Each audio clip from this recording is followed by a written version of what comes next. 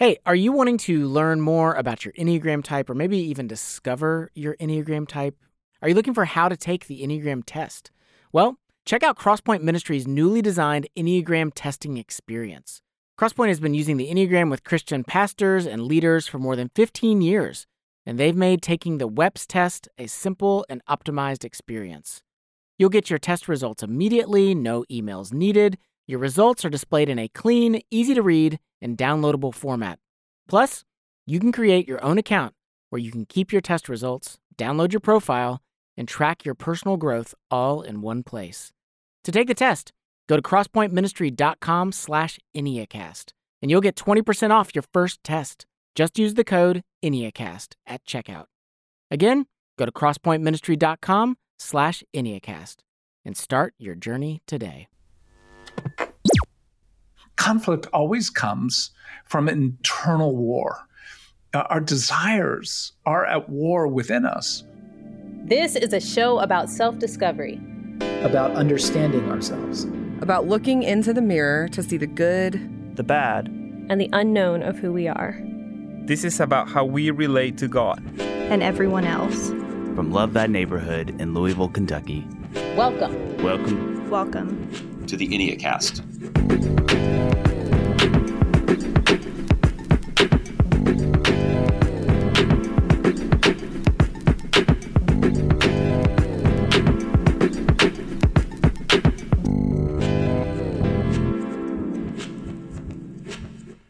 Hey, welcome to the Enneacast. I'm Jesse Eubanks. And I'm Lindsay Lewis. Every episode, we walk you through the Enneagram, and today we are starting a brand new series all about conflict resolution. So why do you think that this is an important topic?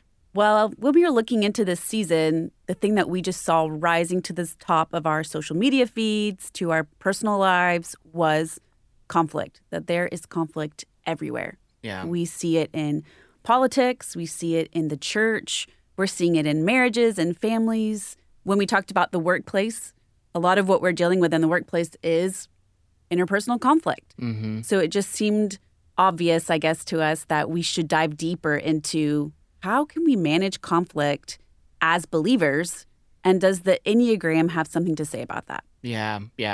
You know, some of us are conflict addicted, like we seek it out, and then some of us are conflict avoidant, where we're like, don't even want to, we like smell it in the room, we're out. Some of us want to win fights, some of us want to forfeit fights. Some of us are so direct that it can turn into a level of cruelty and insensitivity.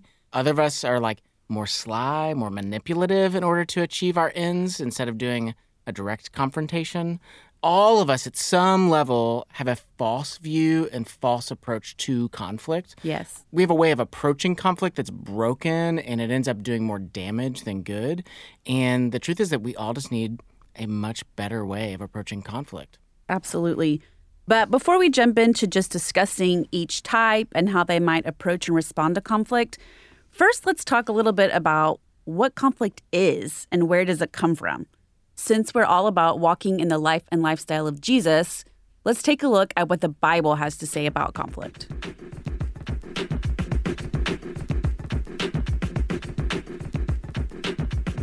So when we look at the life of Jesus in the Gospels, we see essentially three truths about conflict.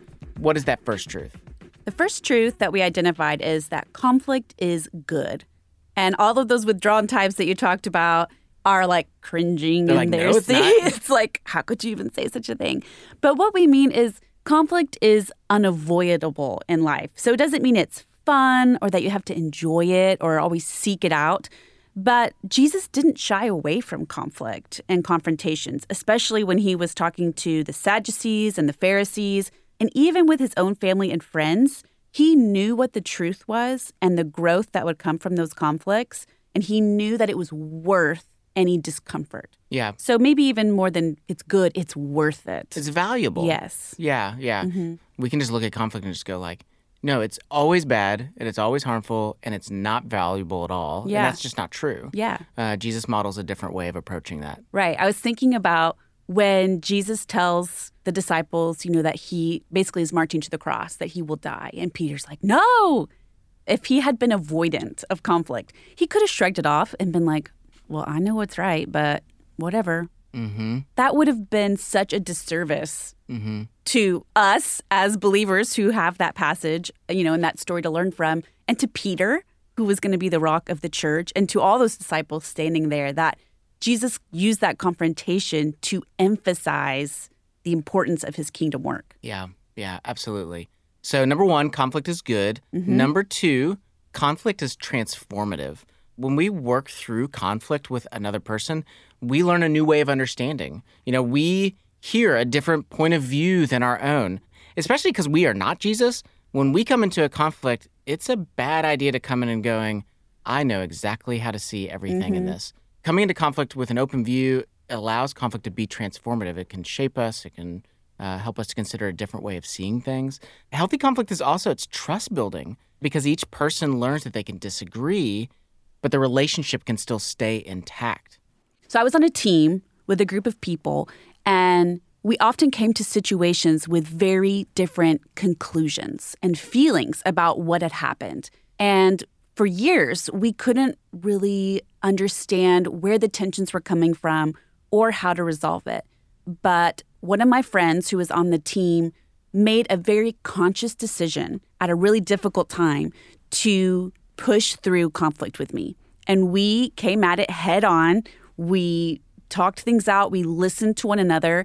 And it was so transformative to our relationship. After that, we were extremely close. And we could share anything because we weren't worried about, what will happen if we disagree? Because we had already gone through that process of, I know what will happen. We'll sit down. We'll talk about it. We might cry. You might feel mad. You might feel a little sting if somebody's called out your weakness. But we knew we could travel through whatever would come up. And our relationship became so strong. And now she's one of my closest friends. Yes. Yeah, so how do we see Jesus display this notion that conflict is transformative? I mean, you think about how often he got into conflict with the disciples, where he was correcting them or pushing them into hard situations. You think about the Samaritan woman and the way that he treated her. I especially even think about, the cross. Yeah. I mean, why did he endure the cross? For the joy set before him. Conflict can be this incredibly transformative experience. Even if you think of, every story you ever love. Yeah. At its heart, it is a story about a character who was comfortable being put through conflict and being changed and transformed through the course of that conflict. Absolutely. And Jesus has that view of conflict. So number one, conflict is good. Number two, conflict is transformative. And number three, conflict is an opportunity to love. So one thing we know in engaging the Enneagram is that it's all about having compassion for yourself and for others, because it brings a level of understanding, that we understand the lens that we're viewing the world from, and we understand better, at least, the lens that other people may be viewing the world from. So when we use the Enneagram in conflict, we can use that information to love others, because we can say, what you did affected me this way, but I'm going to choose to see that maybe there's more to that story. Maybe what felt really aggressive to me is actually just average daily conversation for you. And so I need to approach you with love and openness for us to work through the problem. And it's great for you to understand how you come across, and it's great for me to understand that we're different. Yeah, I think about even if we take the posture that Jesus does, Jesus takes the posture, Father, forgive them for they don't know what they're doing. Yeah. And if we would just approach a lot of conflict going, the person often doesn't even realize the amount of damage they're doing right now. I need to assume they think they're doing the right thing. Yes. And for us to begin to work through this. And so if we come into conflict with this mindset that I'm here to win. Yeah. I'm here to destroy. I'm here to conquer. You may achieve your objective, but what you will not do is you will not love. Right. Or the opposite of I'm the victim. Yeah. All of you are jerks and I'm the victim. That's not approaching others with love either. And I think a key thing talking about where we see Jesus in this specific point is that Jesus wasn't a jerk. So when we read his kind of sharp comments that he makes towards people, it was actually because he loved them. He was really forceful with the Pharisees because he wanted them to get it. He wanted the disciples to get it. He wanted people to be included in the kingdom of heaven. Mm-hmm. And that's why he did what he did. It was all because of love. Okay, so again, what does it look like for us as Christians to have a view of conflict that's the same as Jesus? It means that we can look at the life of Jesus and we can see that conflict can be good, it can be transformative, and it is always an opportunity to love. So let's talk a little bit about the specific ways that each of our Enneagram types approaches conflict. Because here's the thing. As much as the Enneagram is showing us how we do see, the Enneagram also reveals all the things we're not seeing because we're entranced. So the question is, how does each type approach conflict? And to talk about that, we're going to talk about social style and conflict resolution style.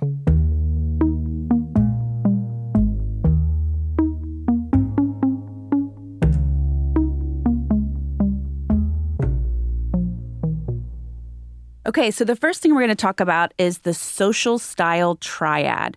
These come from Rizzo and Hudson. And what this means is just the way you approach social things. It's your style of being social. Yeah. And as we know, conflict, it usually involves you and someone else.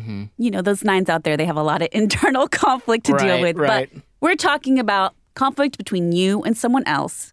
So it's key for us to know, how do you even come into a social setting, much less conflict?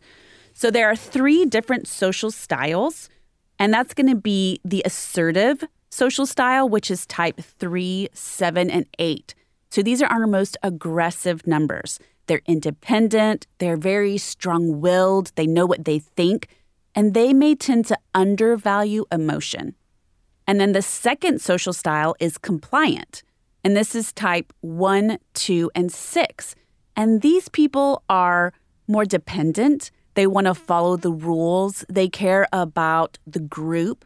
How is this going to be perceived? How will this reflect on me for future engagements with people?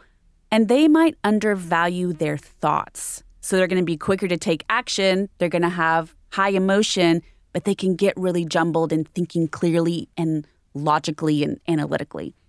And then the final social style is the withdrawn style, and that's type 4, 5, and 9. And these are people who are more turned inward. So they're going to go into their minds to think through a conflict, to reflect on a conflict, and they're really okay with kind of being an island. And so it takes a lot more for them to push themselves into a social situation, much less a conflict in a social situation. Yeah. And they undervalue action because they're withdrawn. So they're pulling back, not moving forward.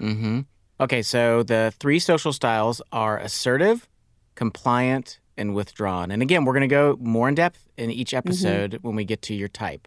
Okay, so that is the social style triads. Now let's talk a little bit about the conflict resolution style triads. And these also come from Rizzo and Hudson. What does it mean? Conflict resolution style triads? Exactly what it sounds like. How do these people attempt to resolve conflicts when conflicts inevitably arise? And there are essentially 3 approaches. So the first triad is the competency group. So these are types 1, 3, and 5. The competency group, these folks are all about like, let's make this efficient. Let's make it clear. Let's make it measurable. We don't need to get super emotional about everything. Yes. Let's just take care of the facts and the details and do it with a high caliber and knock it out. The second group is the positive outlook triad. Now, this is types 2, 7, and 9. And the positive outlook, the glass is half full. Everything's going to work out okay. Yeah. There's a sense in which they're going like, hey, it's okay. We can figure this out. There can be a tendency with this group to sometimes downplay the severity of the problems that are in front of them. But they essentially bring sort of an upbeat, hopeful disposition to the problem and hoping that we're going to get there. We're all going to conquer the mountain together. And then finally, the third triad is the emotional realness triad. And these are types 4, 6, and 8. And these folks, they deal with conflict by going, here's the reality and the truth of what I think and what I feel, and I expect you to show up with all of your authentic self too, and we're just going to have at it. We're going to be straight, all cards on the table. We're all going to put it out there, and it's going to be a big jumbled mess, but the emotional sort of connection and honesty is what's going to lead us forward. So much intensity. Yeah. Now, here's the question. Of course, all 3 of these groups Are they wrong? No.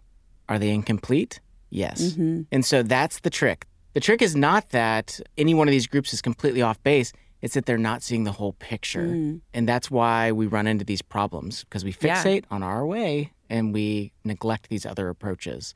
Yes. And you'll notice the 3 styles in each of these different areas are not the same. So the 3, 7, and 8 are not assertive and competent. They're each different. And that's why when you look at your number, you'll see when I'm in conflict, I have so much in common with an 8.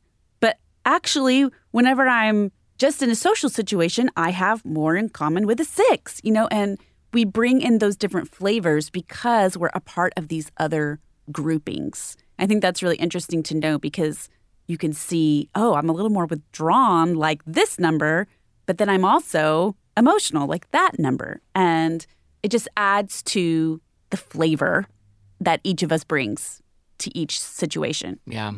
So if you don't remember which type is what style, we will talk more in depth about social styles and conflict resolution styles as we go through each of the types in our series. Yeah. Okay, so that is a brief overview of some of the things that we'll be talking about as we make our way through each of the types in this new series on conflict resolution.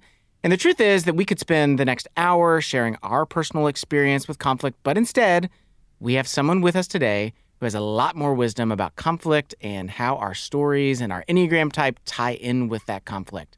So when we come back, we will be speaking with the brilliant psychologist and theologian, Dr. Dan Allender. Stay with us. Hey listeners, it's Anna, media editor. Here at Love Thy Neighborhood, we partner directly with local nonprofits right here in Louisville. Over the past 7 years, our interns have provided over 130,000 work hours free of charge to local ministries. My name is Christy Robinson, and I am the director here at Hope Place. Hope Place is a Christian community development center seeking to make hope tangible through the body of Christ in South Louisville, one of the most internationally diverse places in the city. They provide youth and children's programs, adult English classes, and engage actively in the community. I asked Christy how she could encourage young adults looking for an internship through Love Thy Neighborhood.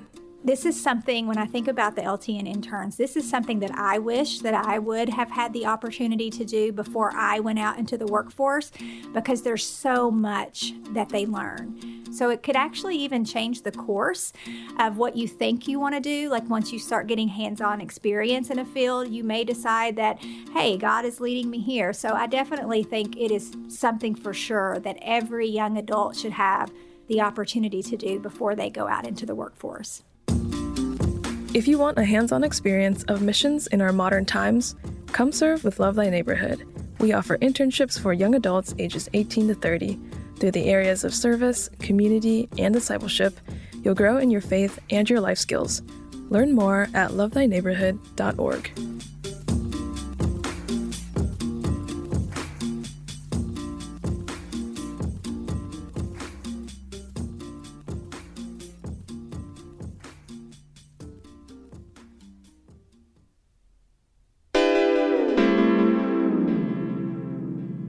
Welcome back to the Enneacast. I'm Jesse Eubanks. And I'm Lindsay Lewis. Our guest today is Dr. Dan Allender. Dr. Dan Allender is a psychologist and theologian. He's the founder of the Allender Center, which has brought healing and transformation to hundreds of thousands of lives by bridging their stories of trauma and abuse with the story of the gospel. He serves as professor of counseling psychology at the Seattle School of Theology and Psychology. He's authored and co-authored 9 books, including his most recent work, Redeeming Heartache: How Past Suffering Reveals True Calling. Dan and his wife Becky live on Bainbridge Island near Seattle, Washington, and we are so honored to have him joining us today. Welcome to our show, Dan. Jesse and Lindsay, thank you so much. What an honor to be with you both. Well, it is our joy. You know, we told you this just a moment ago, but your work has just meant a great deal to both of us personally and has impacted our lives and the lives of many people that we love. And so we're really glad for this time with you. We thought that maybe it'd be helpful to start here. Can you tell us what your Enneagram type is? I would love to do that. But like the complications of life, I'll just say that I'm often pegged to be an 8. Mm-hmm. But I would say, like anyone, I'm an idiosyncratic 8. And I was in a conversation with Ian Crone about that category on his podcast. And he basically said, I think you're an inverted 4. And from my standpoint, it's one of the reasons I love the Enneagram is if you think you know it, you're already lost because it's almost sweetly unknowable, yet incredibly helpful to give us a sense of the trajectory of what our lives bring onto this earth. So I would say I'm probably an 8. Yeah. We're kicking off a brand new series on conflict resolution and the Enneagram, and we're looking at how we can use the Enneagram during conflict to improve the health of our relationships. So how would you define conflict? Oh, what a great question. What a fun question. And this is where I think I'd like to defer, if you would, to the Apostle James, because I think he's got a better idea than I do. And he speaks about it in James chapter 4. What causes fights and quarrels among you? Don't they come from your desires that battle within you? You desire, but you do not have, so you kill. You covet, but you can't get what you want, so you quarrel and fight. You do not have because you do not ask God. And when you ask, you do not receive because you ask with wrong motives, that you may spend what you get on your pleasures. If I had to begin this, what I'd say is conflict always comes from internal war. Our desires are at war within us. And I think James is just, of course, brilliant as he describes the two issues. The one is you don't ask. And I think that becomes an incredible part of conflict for all of us. When you don't know how to ask, those desires don't go away. They, in some sense, just evolve within you, often with hurt, with disappointment, with frustration. So unaddressed desire is inevitably part of all conflict. But then you've got the other side, and that is you don't receive because you're demanding. So we've got two issues. We disconnect from what we do desire, or we demand our desire, and therefore, even if we were to receive, it wouldn't actually bring us what our heart most deeply wants.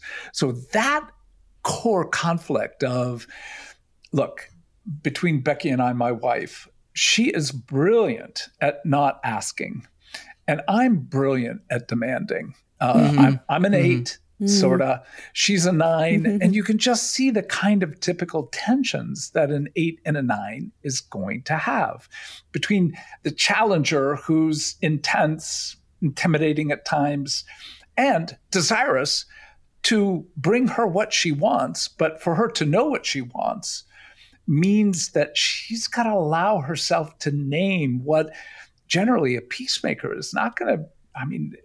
She is truly a sweet, kind, in many ways, deeply affable. But to want is dangerous for a 9. And that tension comes out, birthday presents, comes out even making decisions about where we might be eating dinner. So all that to say, conflict is inevitable. Like there's not a human being you will be on the earth with. There will be conflict. But can we come back to James' perspective? Can we name the desire where we are in war because we won't ask or we won't receive? You've dedicated a lot of your life's work to engaging people's stories. So with what you're saying, conflict is pervasive in our life story. Like it's inevitable. How do you feel like conflict influences who we are? Like how does it tie in with story and the story we tell ourselves of who we are? Oh, again, Lindsay, I think it's such an important question because the war of desire began well before we even had a name for it, or before we were even aware that we were in the context of conflict. 4-year-olds, the research is stunning. 4-year-olds can read motivation. They can read the difference between motivation and intention. And terrifying, they actually have a pretty keen acuity of being able to discern when a parent or authority figure is lying. So we have to acknowledge that even at age 4, the desires that are there, like to play or to go to sleep or to have more food or whatever, it is likely in some degree of conflict with parents, siblings, etc.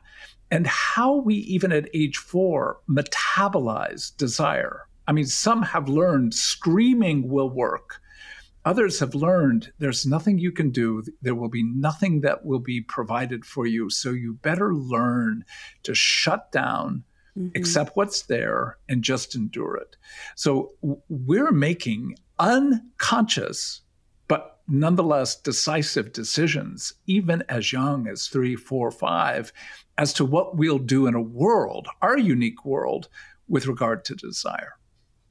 Right. So even as basically our story is made up of the ways that we are taking action to get our desires, or the way we are affected by the actions of others seeking their desires, and that's inevitably going to cause conflict because we don't have cohesive desires. Like, I want my toddler to go to bed and she wants to stay up. And so our desires are at war between us.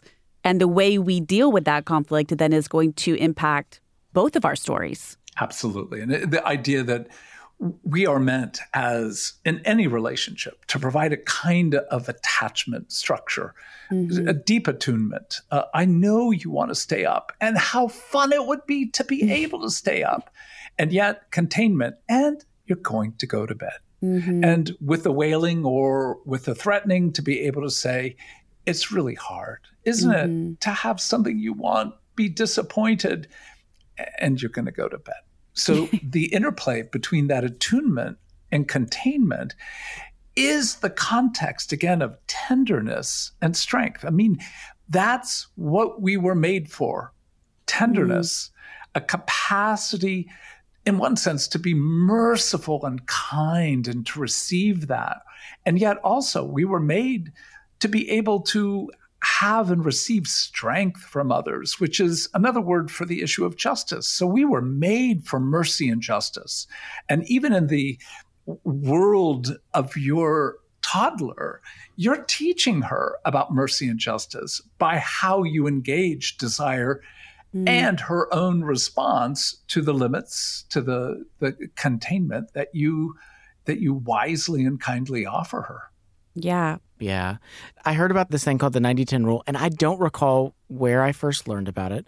But the general idea was that when conflict explodes in a relationship, that 10% of your emotional reaction is actually about the facts of what are happening in real time in that moment. But 90% of your reaction is actually coming from the past. So it's coming from unhealed wounds. It's coming from deep emotional need. It's coming from unmet desires.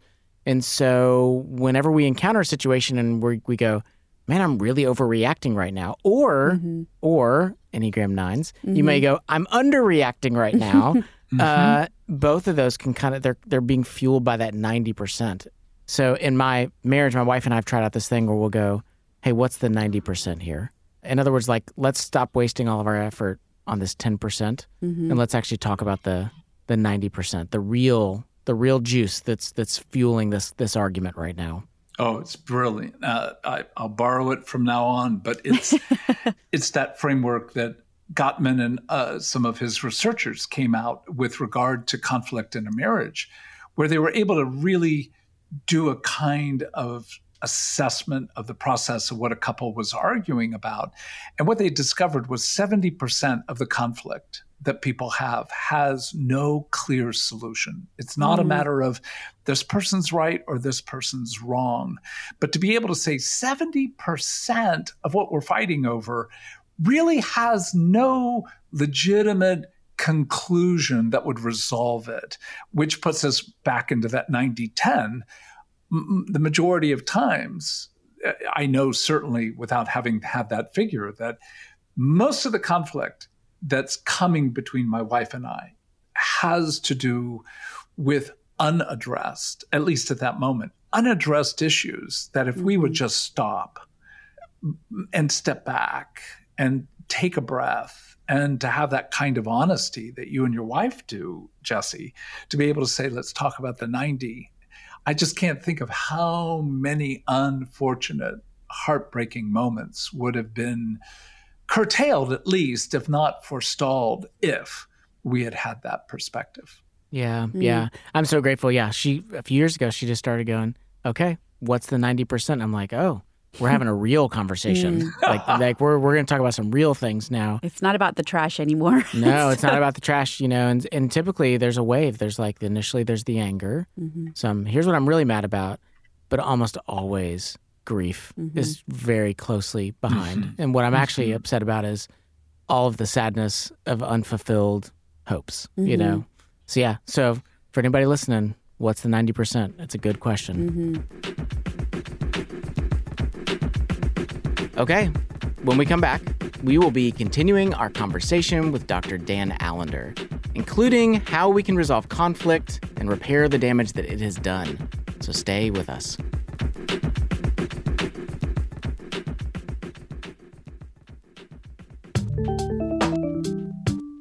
Here at LTN, we believe that in order to be loved, you must be known. And part of being known means understanding who you are, which is why we created Mapping Your Enneagram Story. Mapping Your Enneagram Story is a workbook to help you map your life story and understand who you are. Using the lens of the Enneagram, you'll explore how the story you've lived has made you into who you are and why Jesus is the key to living a better story.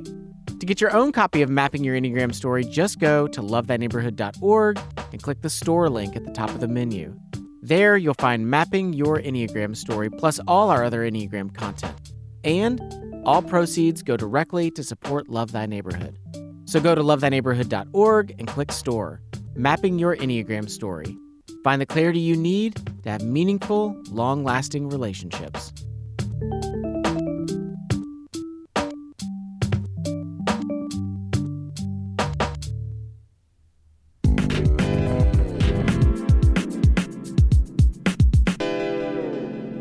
It's the Enneacast. I'm Jesse Eubanks. And I'm Lindsay Lewis. And we're here with Dr. Dan Allender, continuing our conversation on conflict. Often, Dan, we get into conflict with other people, and as we get into conflict, we can easily begin to realize we don't have a common goal with the other person. We may have two very, very different goals in the course of this conflict. What should be our goal when we're engaging conflict with other people? I go back to such a simple phrase. Whatever you do, whether you eat or drink, do so for the glory of God. So it's pretty abstract to say it that way. But the bottom line is we are meant to participate in one another becoming even more glorious. And to say that we're all very broken, but we're all stunningly beautiful, made in the image of God, recreated in the image of Christ, and then framed like no one ever on the earth before or after. So in that sense, your very being, your identity, is a reflection of God. So for you to not be growing is in some ways saying there is no God. For you not to choose the disruptive, complex path of becoming more like God is in some ways just to bind your heart to a form of the status quo, which never is the ultimate work of God. So I think it always comes back to you are meant for glory. And the person you're with is meant for glory. And we get to participate in growing one another's glory in a way in which even eating and drinking becomes a context to play with glory. That's good. That is really good. In our current era, we've added a new layer to conflict, and that is social media. So a lot of times we see on social media, that's where a lot of conflict is happening. Do you have any advice for people about engaging in conflict in the digital age? Well, I accidentally got on Instagram during COVID. Accidentally. I honestly don't remember how I did it, but apparently I must have, or been in some kind of fugue state when I signed up.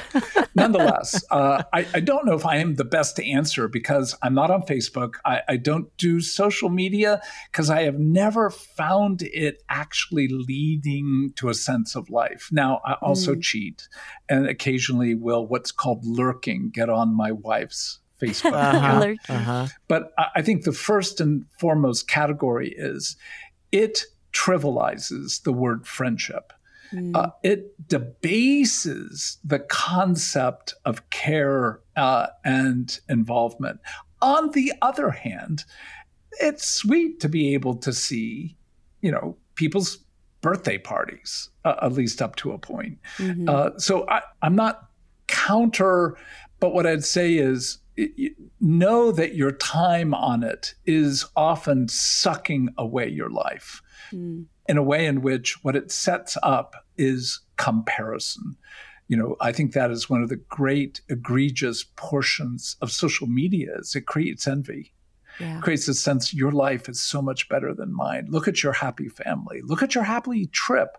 Look at your happy this, whatever. And very few people put anything up like, I've had an absolutely horrible day, and I threw my Bible across the wall. Here's a picture of it.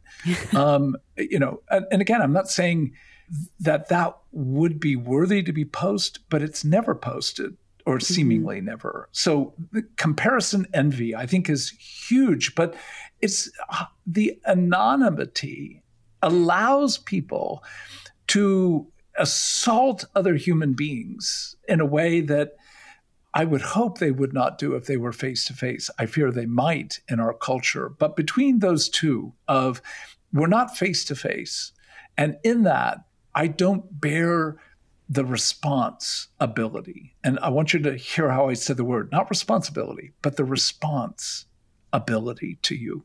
And on the other hand, I don't think there's anything darker in the human heart than envy, because I not only wish to have what you have with envy, I want to ruin it for you so that you can't.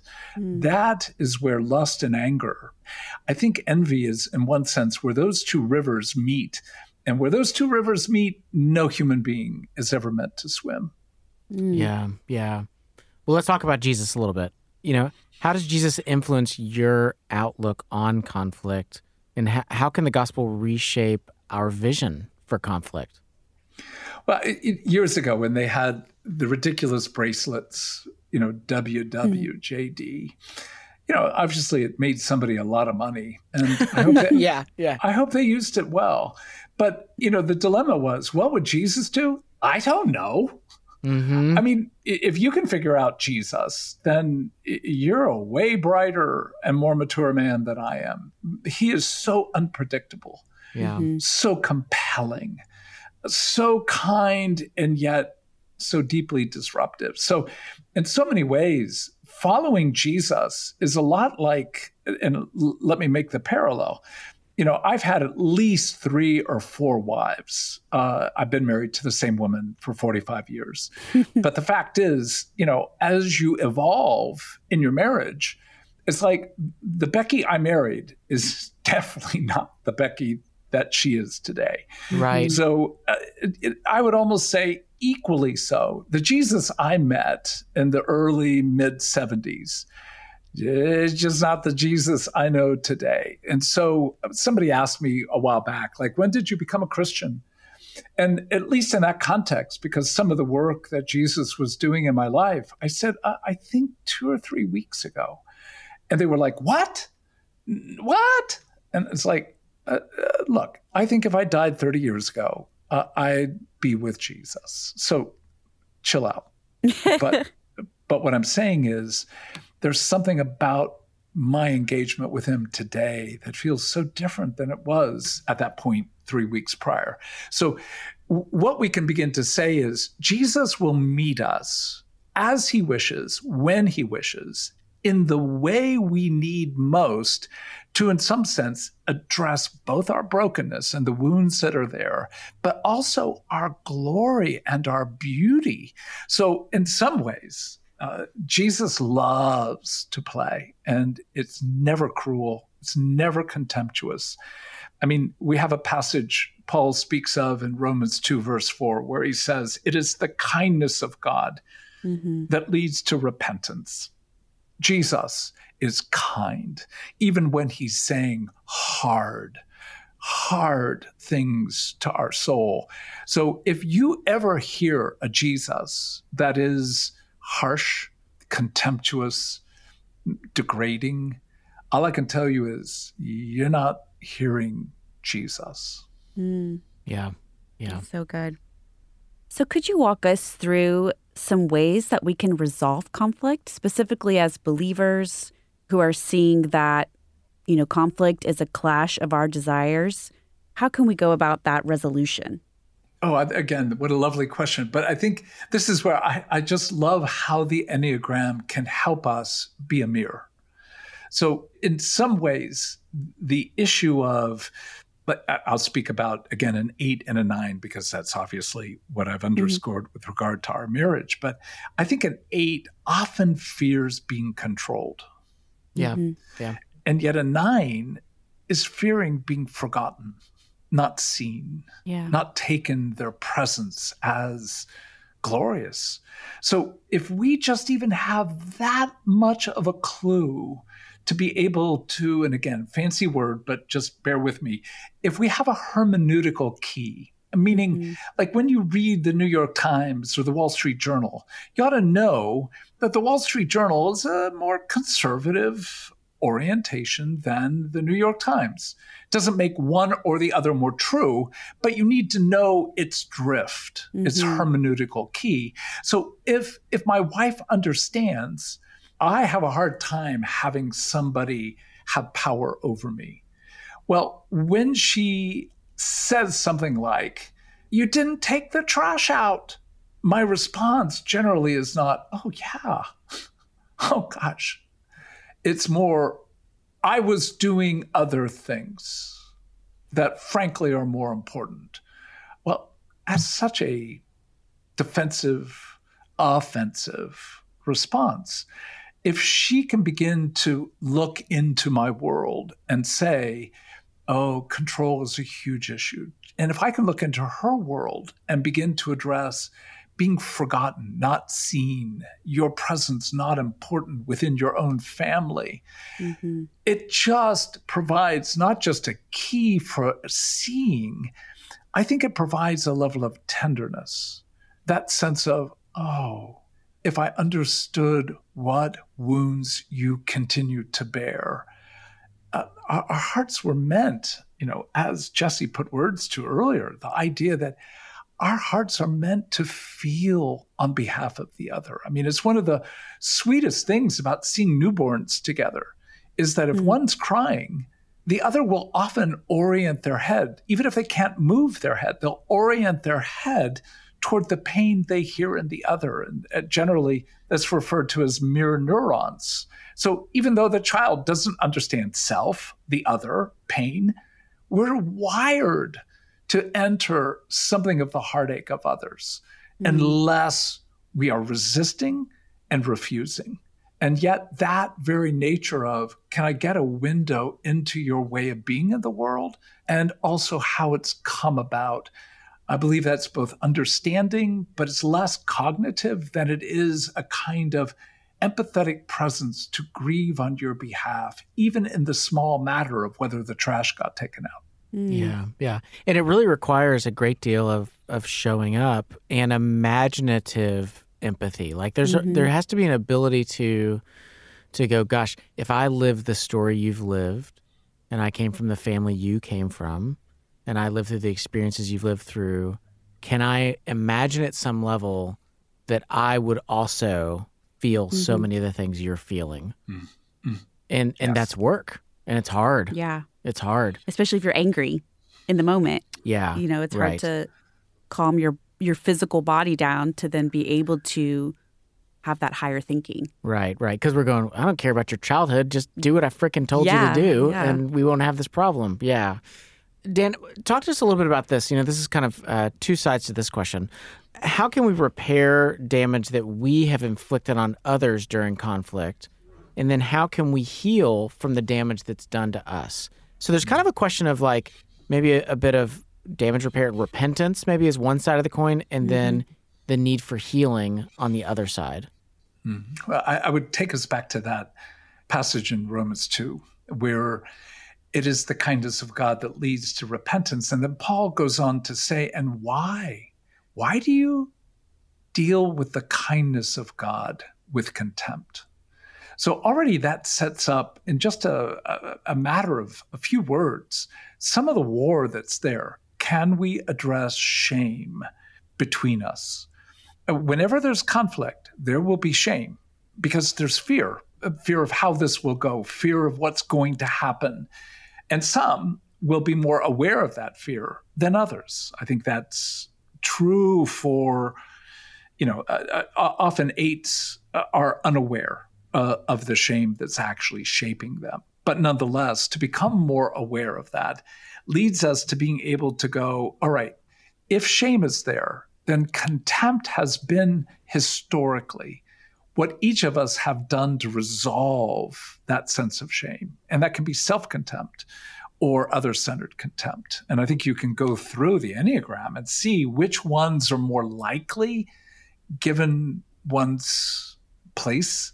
But nonetheless, if we can stop, again, this is just such an important phrase, if we can stop the traumatic response when we're in any kind of conflict. Again, conflict's not always bad. Iron sharpening iron is a picture of conflict.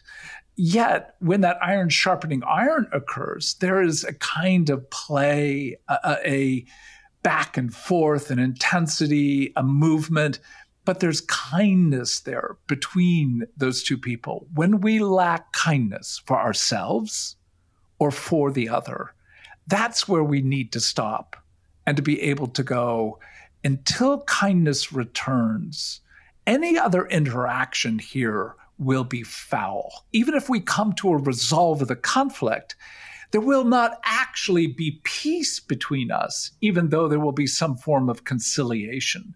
So kindness becomes the measure. Am I kind to my own fragmentation, my own hurt, my own disappointment? And that doesn't mean indulgent. It just means, are you kind to your desire? And in that, is there a kindness regarding the other in terms of a desire to bring goodness to them? And where that's not, step back. And I think that becomes the primary way to not only address in the current moment, but even historically, where there's been significant breakage. Can we go back and not go through all the details, because sometimes those are obscured by age. Nonetheless, can we go back to say, what would that 20-year-old man have been feeling? What would that 45-year-old man been feeling in those moments? And if we can be kind to that heart we were, and then kind to the person we've harmed, again, I think what we'll find is soil that will receive the seeds of forgiveness, soil that will actually bring about good fruit, that will not only restore, but be able to help us be able to hold that past with a kind of, I wish it never occurred, but it did, and they created scars. And yet somehow those scars even now reflect something of the beauty of God. Yes. I think so much about, we are called disciples. There's that sense in which we are being formed into a new person, a new way of being, a new way of walking, a new way of living, a new way of perceiving. And formation is hard. Yeah. It's a process. Think about Paul calling it the fruit of the Spirit. Like, it takes time. And it takes nurturing and endurance. And so even when we come to this topic of conflict, it's like, what does it mean to approach this conflict in this moment as a disciple And part of the gift of the tool of the Enneagram is going, how much of my own unmet longings are showing up in this argument right now? And what would it look like for me to try to take ownership of those things instead of blaming the other person for my stuff? And also being able to look at it as an opportunity for this conflict is going to help me understand you better. Yeah. And by you, lots of people. Yeah. You know, if I have a conflict with a type 5 and we work our way through that, then now I have a greater compassion, a greater ability to see through the lens of future 5s that I meet and people who have those strengths. And so I love that the Enneagram just encourages us in our Christian faith towards compassion, which we see in Jesus. Like we see him, just like you were saying, Dan, just that kindness of respecting the glory that's in each of us. I just love that. Okay, so be sure to stay tuned throughout our conflict series. We're going to be diving into each of the types and talk about how we can both approach and resolve conflict as disciples of Jesus. But Dan, I think before we go, we actually have 5 final questions for you, Dan. Are you ready?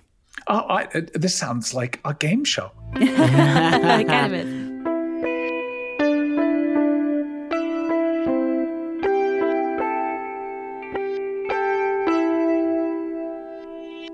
All right, Lindsay, go with number 1. Okay, Dan, who are 2 people you currently admire? No biblical characters allowed.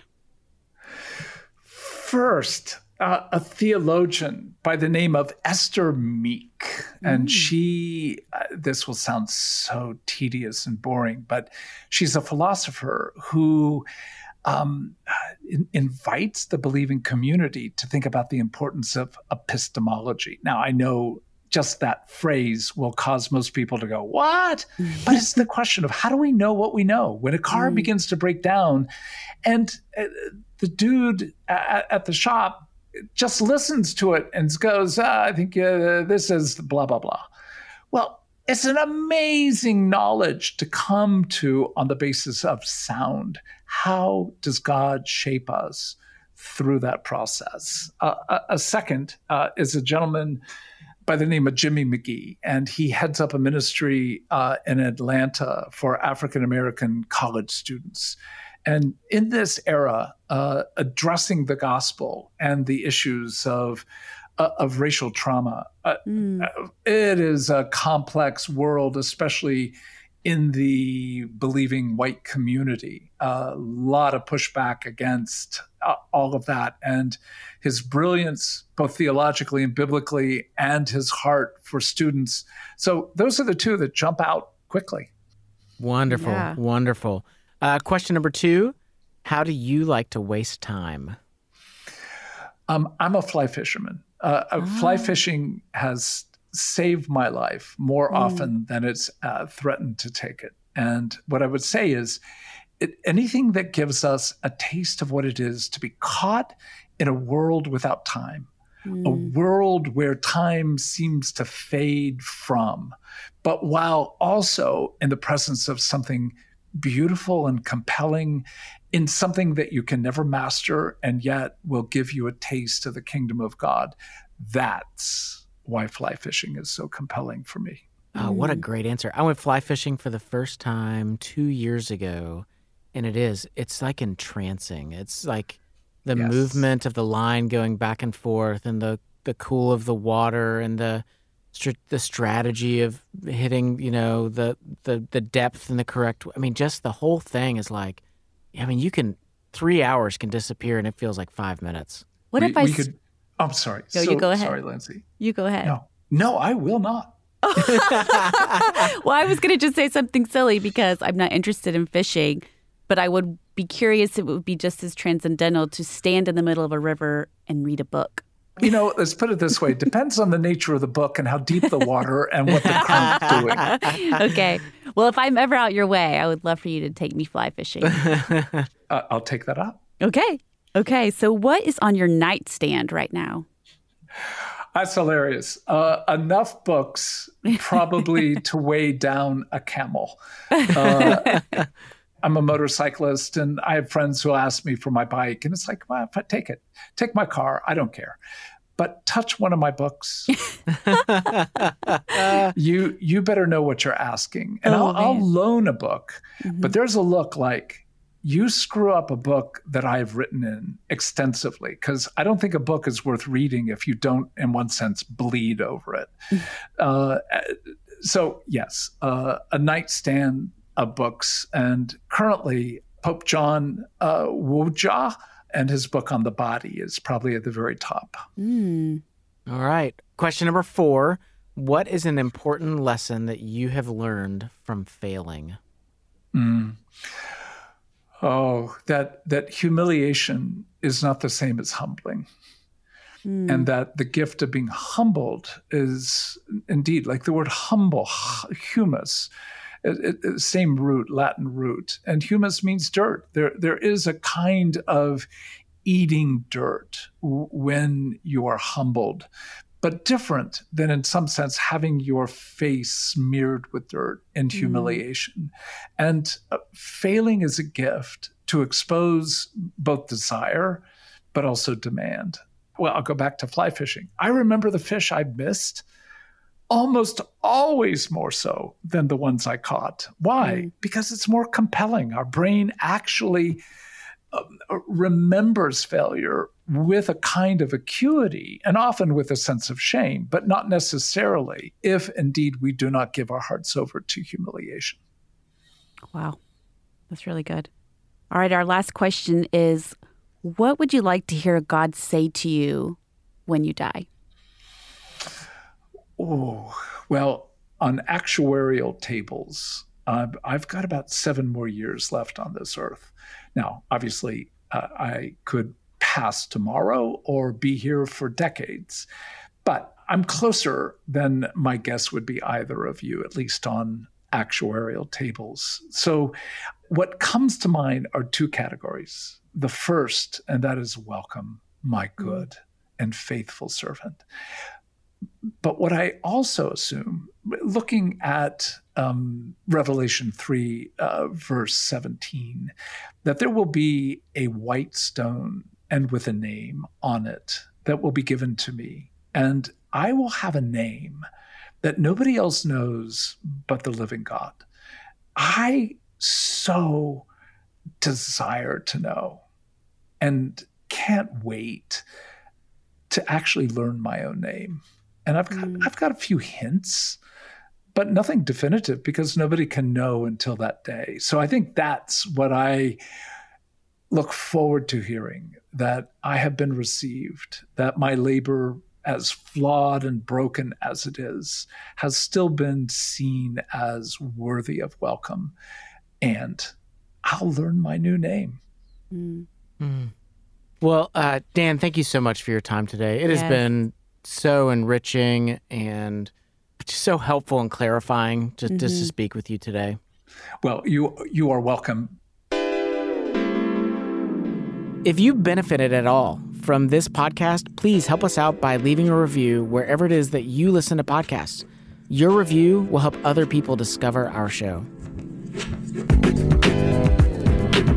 Special thanks to our guest today, Dr. Dan Allender. To learn more about Dan's fantastic work, check out the Allender Center's website at theallendercenter.org. You can find online courses and workshops, as well as his books and weekly podcast. You will not be sorry for diving in with Dan Allender. Again, you can find all of this at theallendercenter.org. And special thanks to Crosspoint Ministry, who helped train us in the Enneagram. You can check them out at crosspointministry.com. This show is brought to you by Love Thy Neighborhood. We provide internships focused on service, community, and discipleship for young adults ages 18 to 30. Serve for a summer or a year. Grow in your faith and life skills. Learn more at lovethyneighborhood.org. This episode was written by Lindsay Lewis and myself. Rachel Zabo is our media director and producer. Anna Tran is our audio engineer. Music for today's episode comes from Murphy DX. I'm Lindsay Lewis. And I'm Jesse Eubanks. Remember, the eye can see everything but itself. Find people to journey with you, because you were created for community.